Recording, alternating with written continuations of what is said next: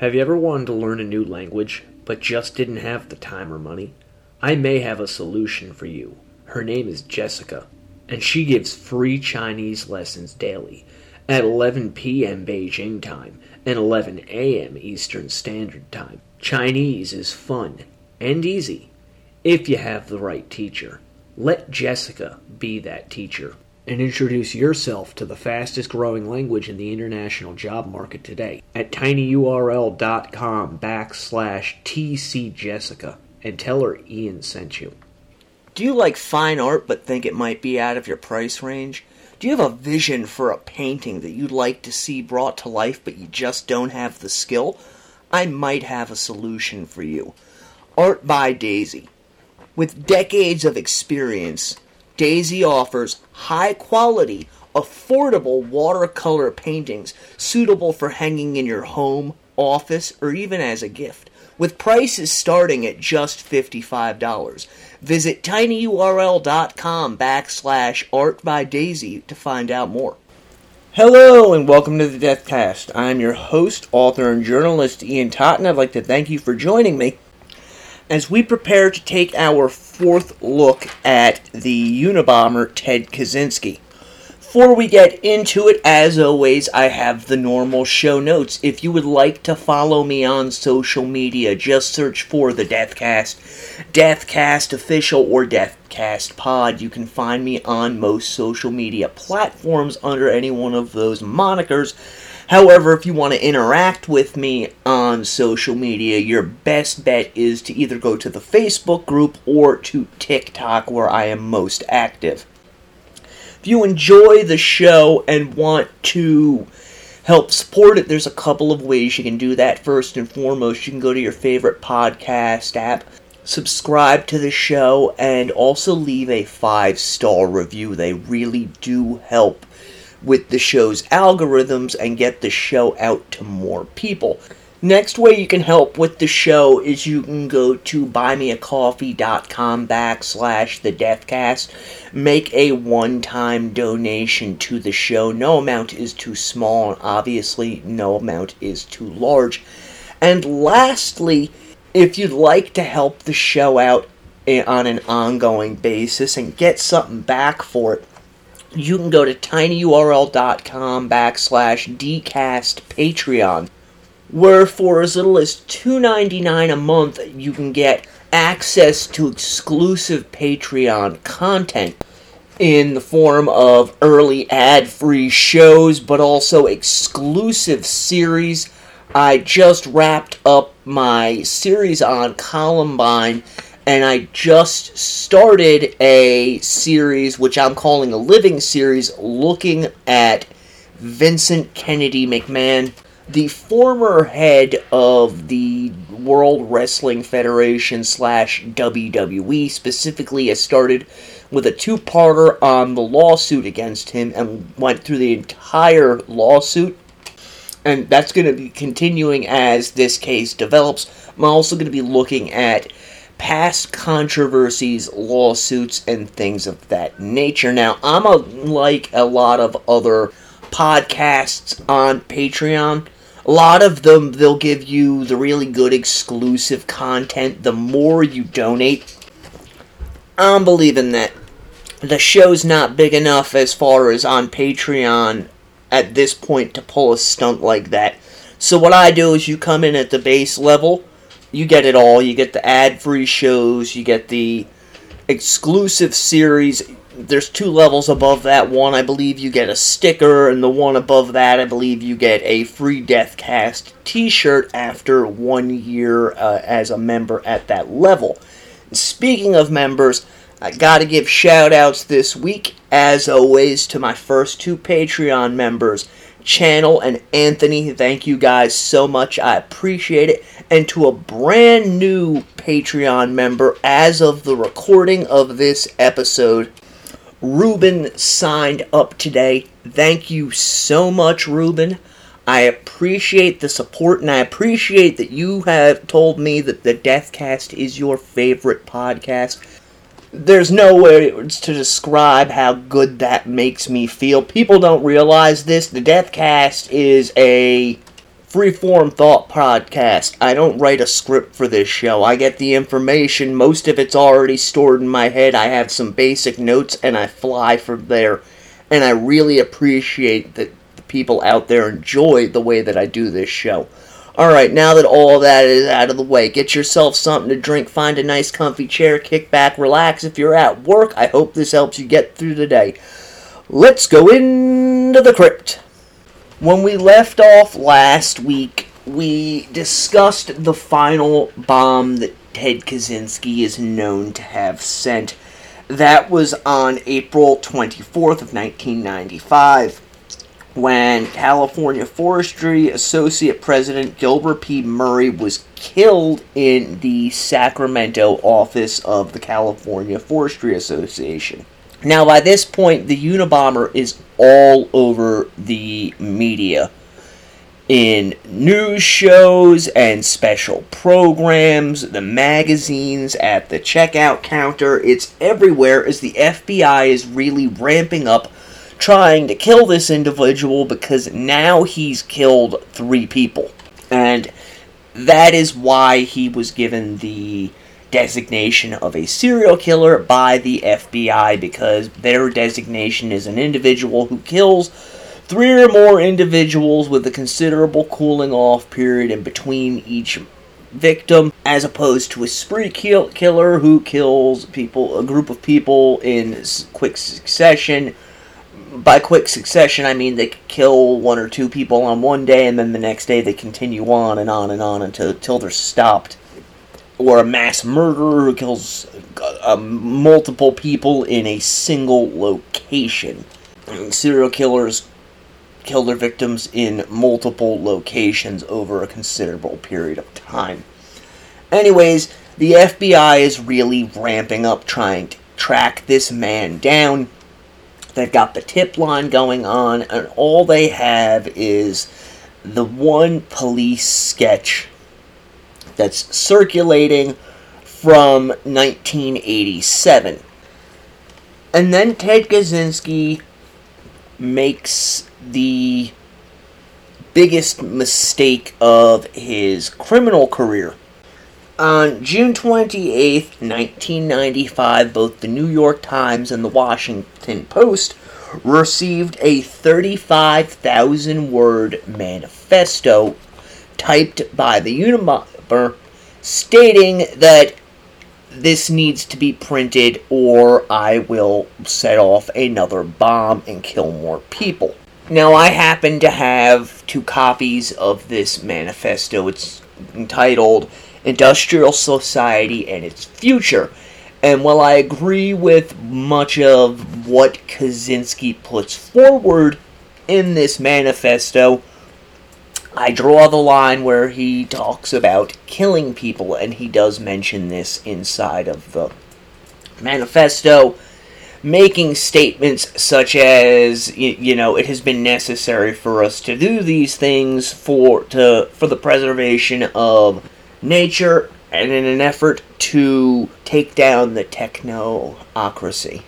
Now, the newspapers did not print this manifesto straight away. Instead, they sent copies of it to the FBI for analysis because they wanted to know what they should do. And I'm not a fan of mainstream media, but I have to give them credit at this point in time. Back in this era, the media were not the propaganda machines they are today, and I don't care what side of the frickin' bird you fall on, it's all fucking propaganda. Back then, they actually reported the news for the most part, and unlike today, where there's a very good possibility that if they got their hands on something like this, they'd just publish it right away, they understood that there was a greater common good than just getting the news out there to the people, of getting this information to the FBI in the hopes that it would stop this individual from committing the acts that he was doing. Also to verify that, was in fact written by the individual calling themselves the Unabomber. The FBI did verify that this manifesto had in fact been written by the individual calling themselves the Unabomber. One interesting thing about this manifesto is that Kaczynski goes to very great lengths to make it seem as though what he is doing is more than just the work of one individual. Now, the Attorney General at the time, Janet Reno, who was responsible for both Waco and Ruby Ridge, and the director of the FBI, Louis Freeh, both recommended that the newspapers publish this manifesto, and there was actually kind of something along the lines of a public discourse about the publication of this manifesto, with some people for the publication of it, others against it. And interestingly enough, the Unabomber kept writing letters.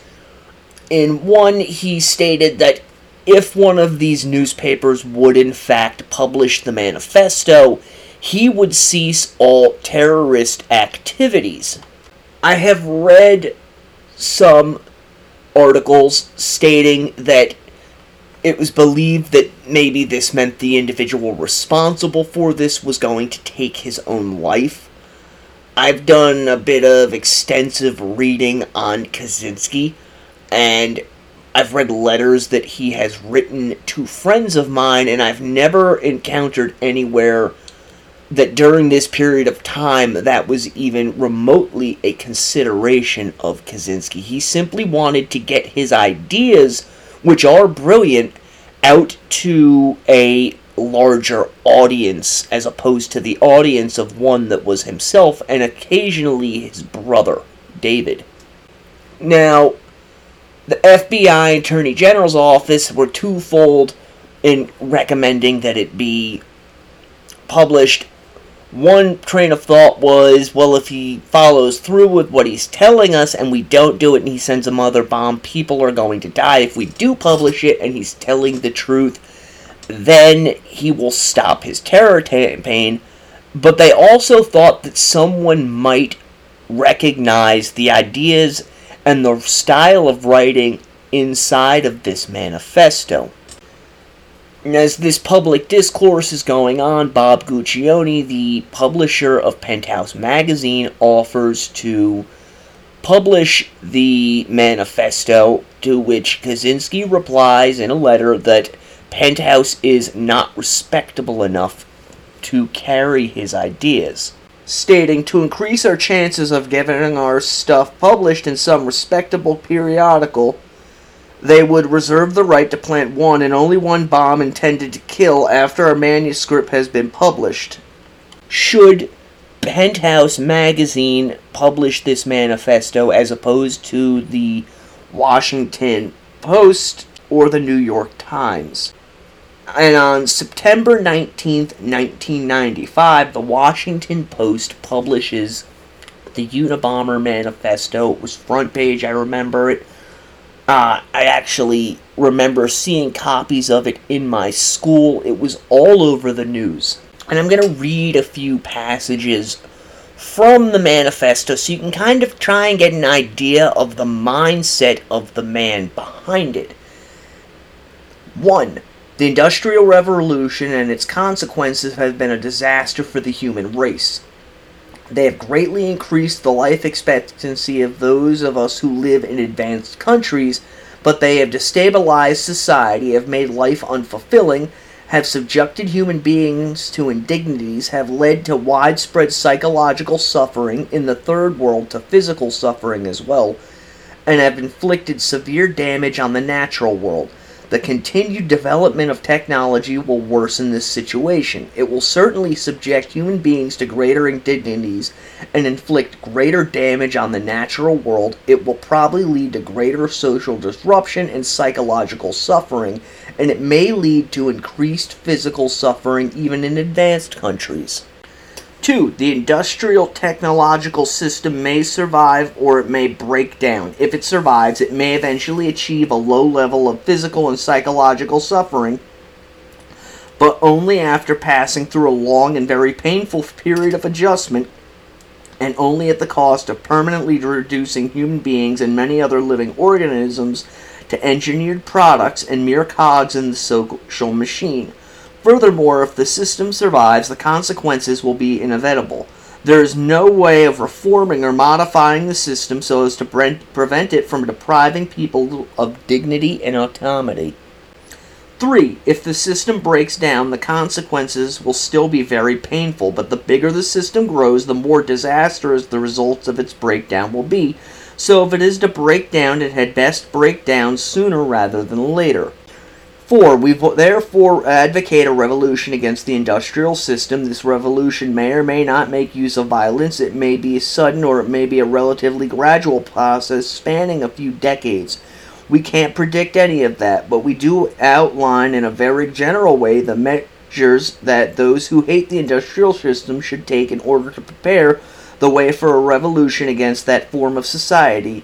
This is not to be a political revolution. Its object will be to overthrow not governments, but the economic and technological basis of the present society.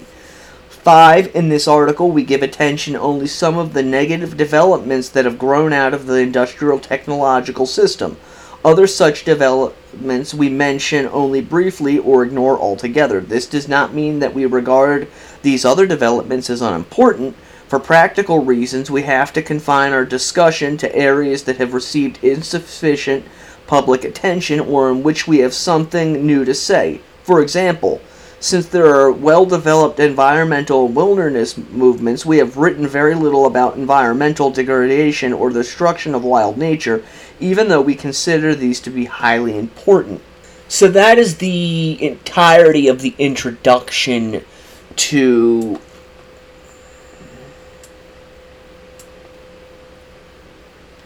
industrial society and its future.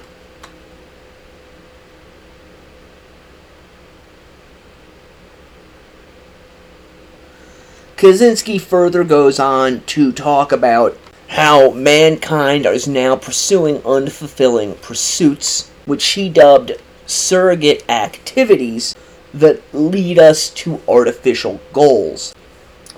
He posits on the idea that the more technologically advanced we become, the more enslaved we will become, and this is not a political show. I am apolitical in every regard in my private life. He is correct on that if you look at society as it is today. The majority of people are very unhappy. Most of us live online, living artificial lives and chasing artificial dreams. And the more advanced we become technologically, the more enslaved to it we become. Just go to your local supermarket and check out those self-checkout lines.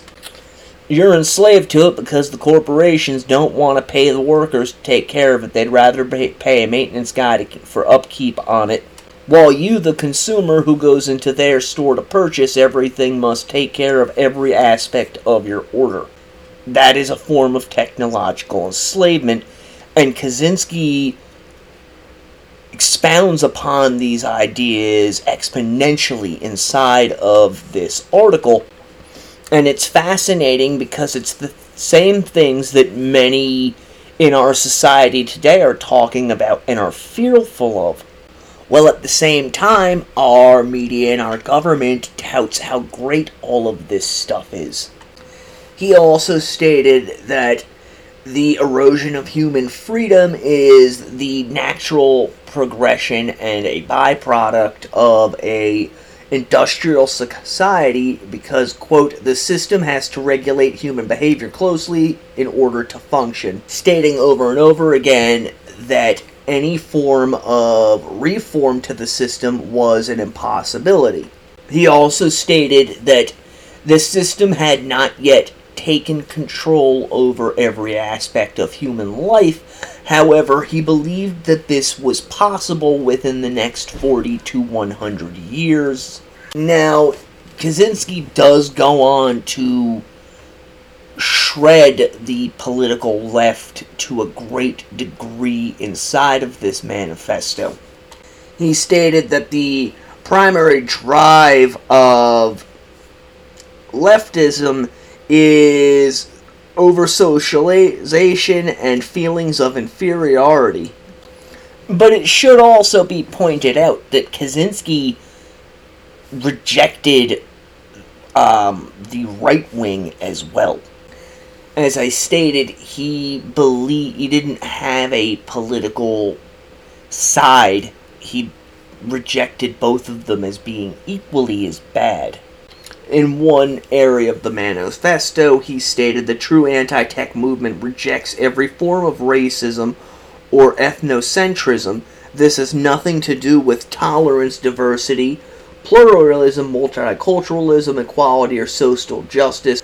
The rejection of racism and ethnocentrism is pure and simple a cardinal point of strategy, while further pointing out that he viewed fascism and Nazi ideology as both a kook ideology and evil. In one section, he describes conservatives as fools who whine about the decay of traditional values, yet unenthusiastically support technological progress and economic growth. The manifesto was received by scholars as the work of an absolute genius. For the most part, there were detractors, but many saw the arguments put forth inside of this manifesto as being the work of someone with a massive IQ. Political science James Q. Wilson stated in an op-ed in the New York Times in 1998, "If it is the work of a madman, then the writings of many political philosophers, Jean-Jacques Rousseau, Thomas Paine, Karl Marx, are scarcely more sane. The Unabomber does not like socialization, technology, leftist political causes, or conservative attitudes. As apart from his call for an unspecified revolution, his paper resembles something that a very good graduate student might have written." Alston Chase, who, if you'll remember, was the Harvard alumni who wrote the essay about Kaczynski in The Atlantic, stated, "It is true that many believed Kaczynski was insane because they needed to believe it, but the truly disturbing aspect of Kaczynski and his ideas is not that they are so foreign, but they are so familiar.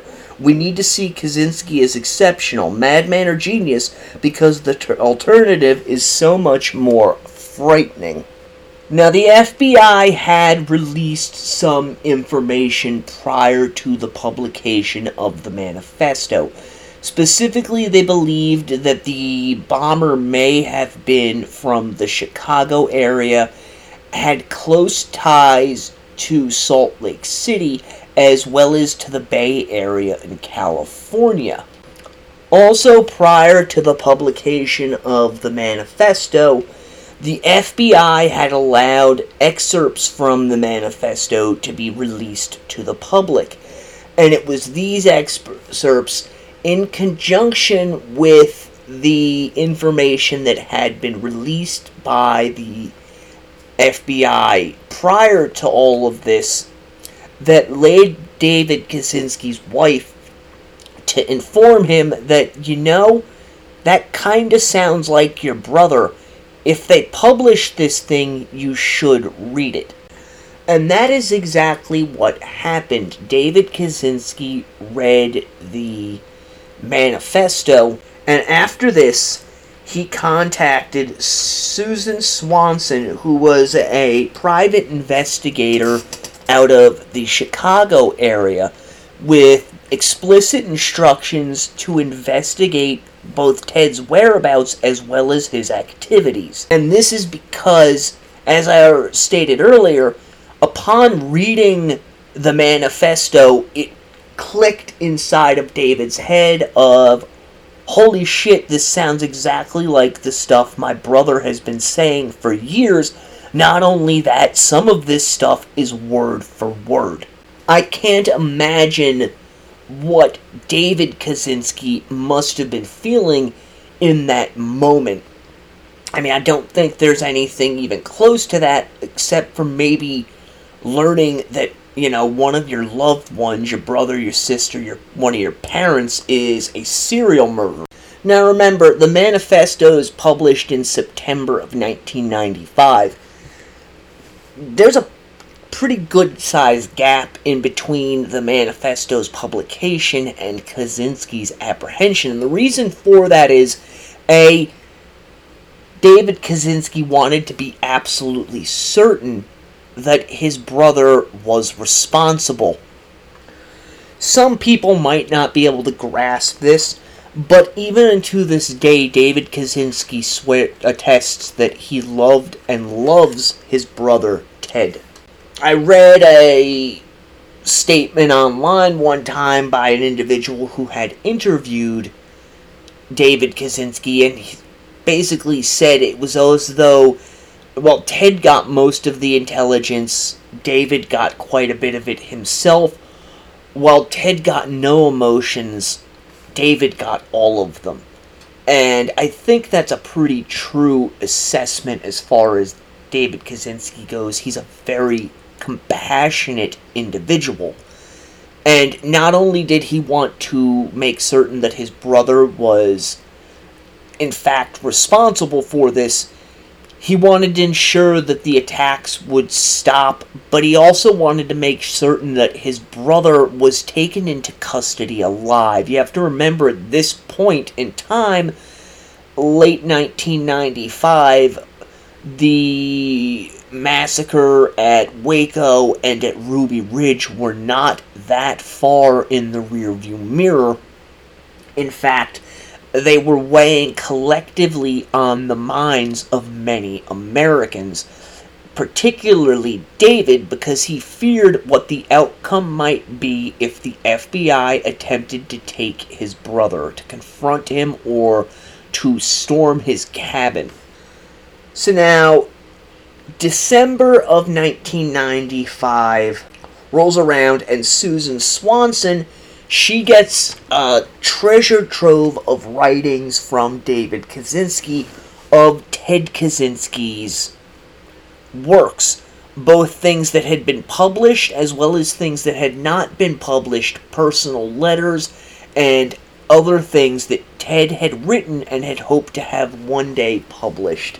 So now Swanson has all of this information, and David Kaczynski goes and hires a lawyer out of Washington, D.C. by the name of Tony Biscogli to organize this information, as well as possibly contact the federal authorities should they realize that, in fact, Ted is the Unabomber.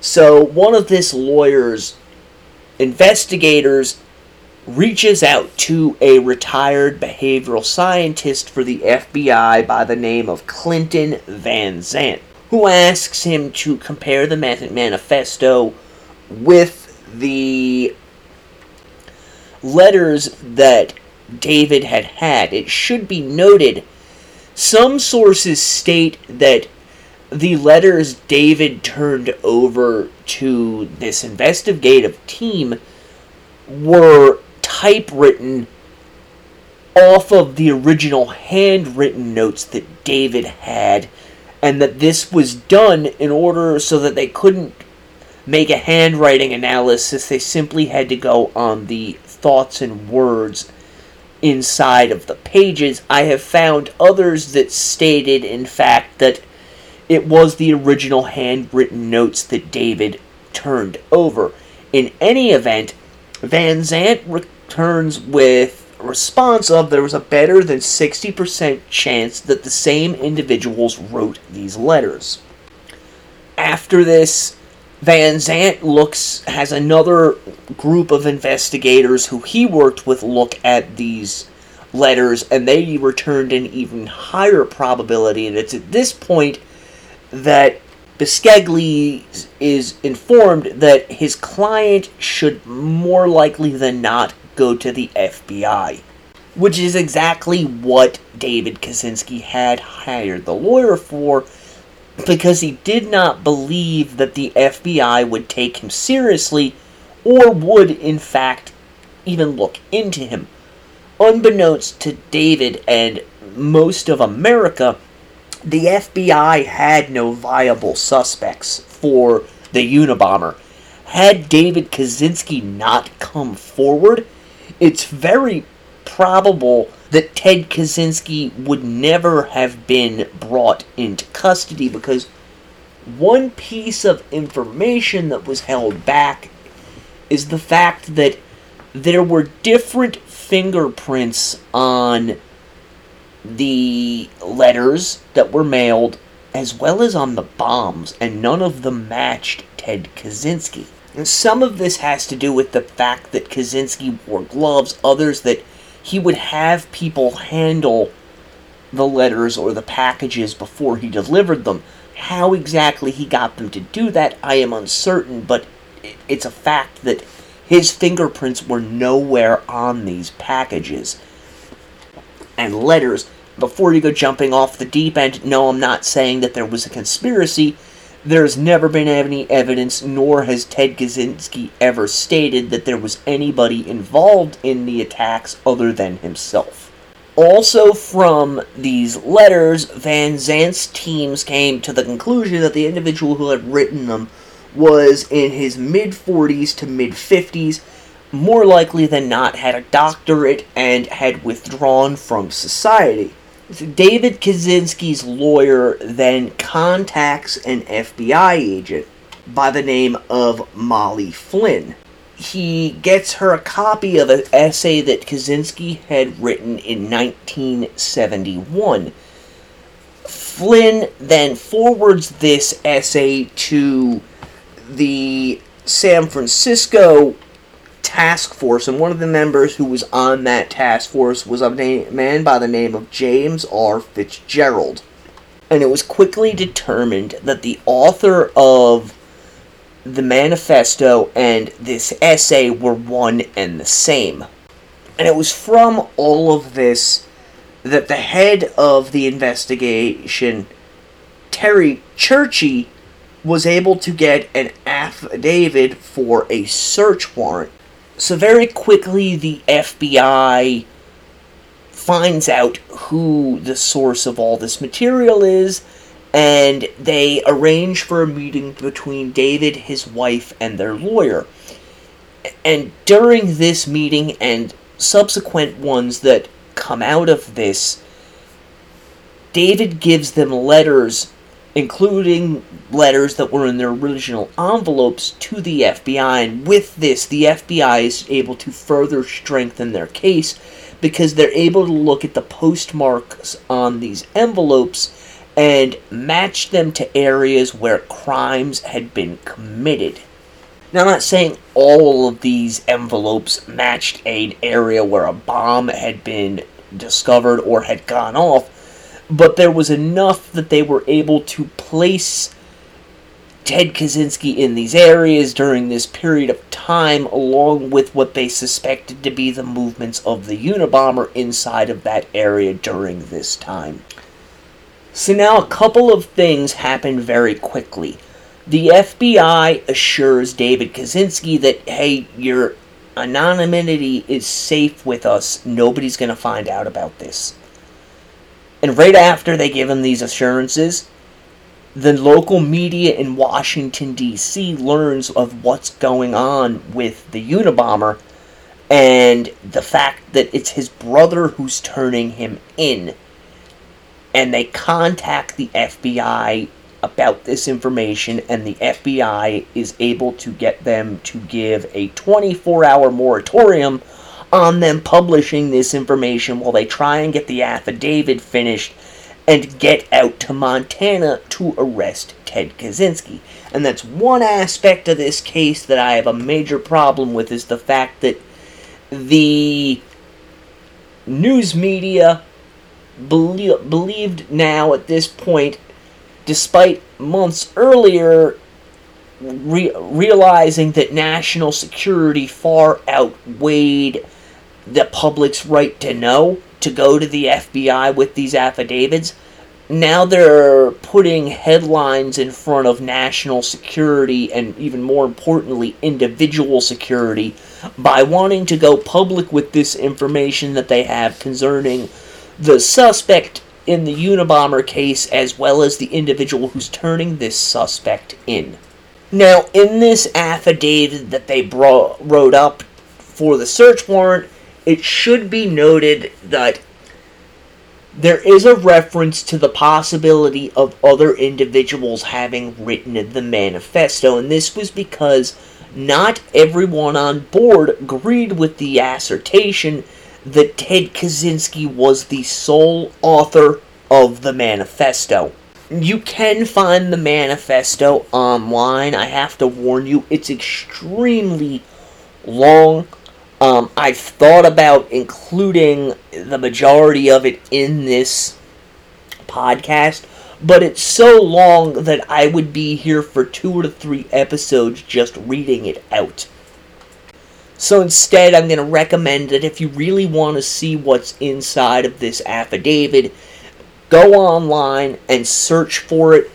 It was written by Terry D. Turchi on April 3rd, and it gives a pretty comprehensive list of evidence found at each one of the bombing sites.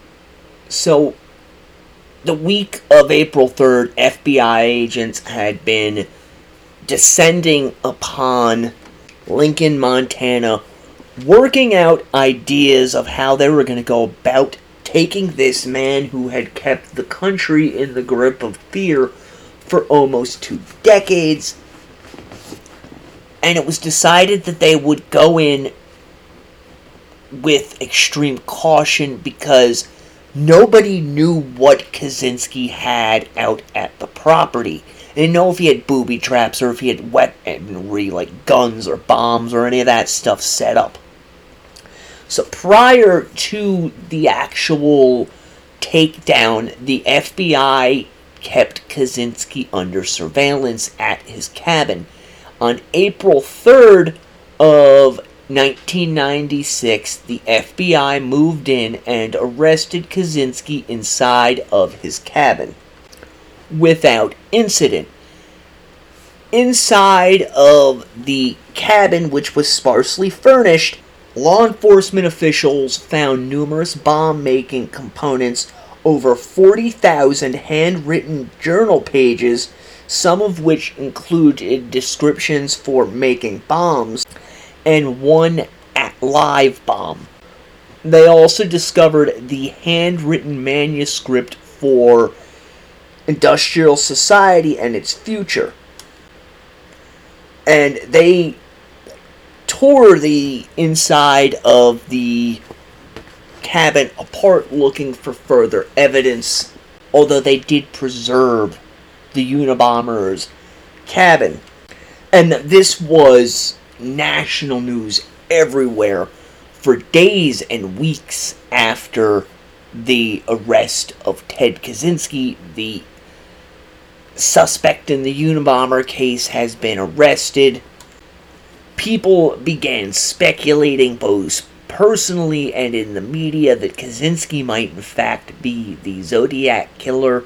And they went from having somewhat of an admiration for Kaczynski with the publication of his manifesto to outright labeling him a mentally unstable maniac, a wild-eyed crazy person. And Kaczynski didn't help this by his appearance, as when he was arrested, he was disheveled looking, he had wild hair and a beard.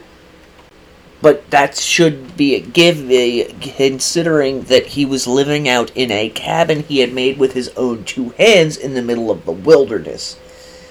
Kaczynski was held inside of a special cell, and in June of 1996, he was charged with 10 counts of illegally transporting, mailing, and using bombs, as well as various other crimes.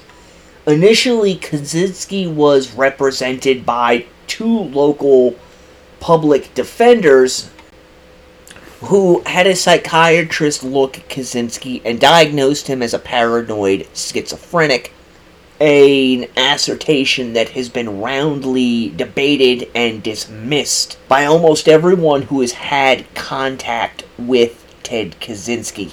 Kaczynski's lawyers wanted to put in an insanity defense, which was something that Kaczynski roundly rejected. So much so that he attempted to have his lawyers dismissed, instead trying to switch them out for Tony Serra, who is a civil rights attorney, activist, and tax resistor, tax denier from San Francisco. Now, this was in 1998. The judge refused Kaczynski's request, and on January 9th of 1998, Ted Kaczynski attempted to kill himself, using his underwear to try and hang himself. After this, he's placed on suicide watch, and now the talk of Kaczynski being a schizophrenic is really out there in the media because of this suicide attempt. It's believed by many that there's a possibility that Kaczynski's family may have helped fan these flames in an effort to try and spare Ted from receiving the death penalty, as most psychologists who interviewed Ted in the intervening years from the time of his capture to the time of his death stated that he was nowhere close to being a schizophrenic. And they found him to be a very straightforward, deep-thinking, lucid individual.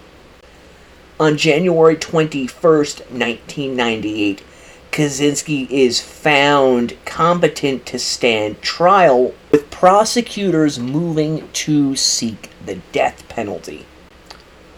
On January 22nd, 1998, Ted Kaczynski makes the unusual move and enters a guilty plea on all charges in order to avoid the death penalty. Now, Kaczynski would later try to withdraw this guilty plea, stating that the judge had coerced him into giving it. However, the judge overseeing things at this point denied his motion to appeal. Kaczynski ends up getting sentenced to 8 life sentences without the possibility of parole, and he is sentenced to serve his time at the ADX Supermax prison in Florence, Colorado. Something you have to imagine had to been a living hell for Ted Kaczynski, given the fact that he so loathed technology, and the Supermax prisons are the most technologically advanced prisons in the country. While he's in prison, Kaczynski befriends Timothy McVeigh, along with Ramzi Youssef, who's the perpetrator of the first World Trade Center bombings.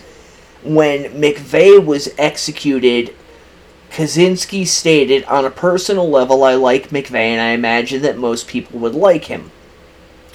Assuming that the Oklahoma City bombing was intended as a protest against the U.S. government in general, against the government's actions at Waco in particular, I will say that I think the bombing was a bad action because it was unnecessarily inhumane." Kaczynski was fairly active while he was in prison. He wrote another book, which was a continuation of his manifesto, as well as carried on numerous correspondences with people around the world. As I've stated, I know people that were pen pals of Ted Kaczynski. I myself wrote him letters at one point just to try and speak to this individual and not so much understand the murders, but understand what it was that drove him to do the things that he did for his beliefs. Although, unfortunately, I never heard back from Kaczynski. Amazingly, too, he did give a number of interviews while he was in prison, and I say that's amazing given the fact that he was in a supermax prison, which generally does not allow interviews of inmates, particularly high-profile inmates. In 2011, Kaczynski was said to have been a person of interest in the Tylenol murders of Chicago, although Kaczynski denied his involvement and even went so far as to offer his DNA as well as to give his whereabouts during the time of those murders. However, he withheld this DNA in an effort to try and stop the FBI from auctioning off his personal property. Because what happened was there was a major lawsuit against Ted by the family members of his victims, which found him liable for somewhere around $12 million, and a judge decided that Ted's personal belongings could be auctioned off to go towards that judgment, provided certain parts were redacted, something that Kaczynski vehemently protested against, as he felt that to redact any of his works was a violation of his right to free speech, although a judge did dismiss Ted's complaints. On December 14th of 2021, Kaczynski, by this point 79 years old, is transferred to the Federal Medical Center in Butner, North Carolina, as Kaczynski was diagnosed with cancer.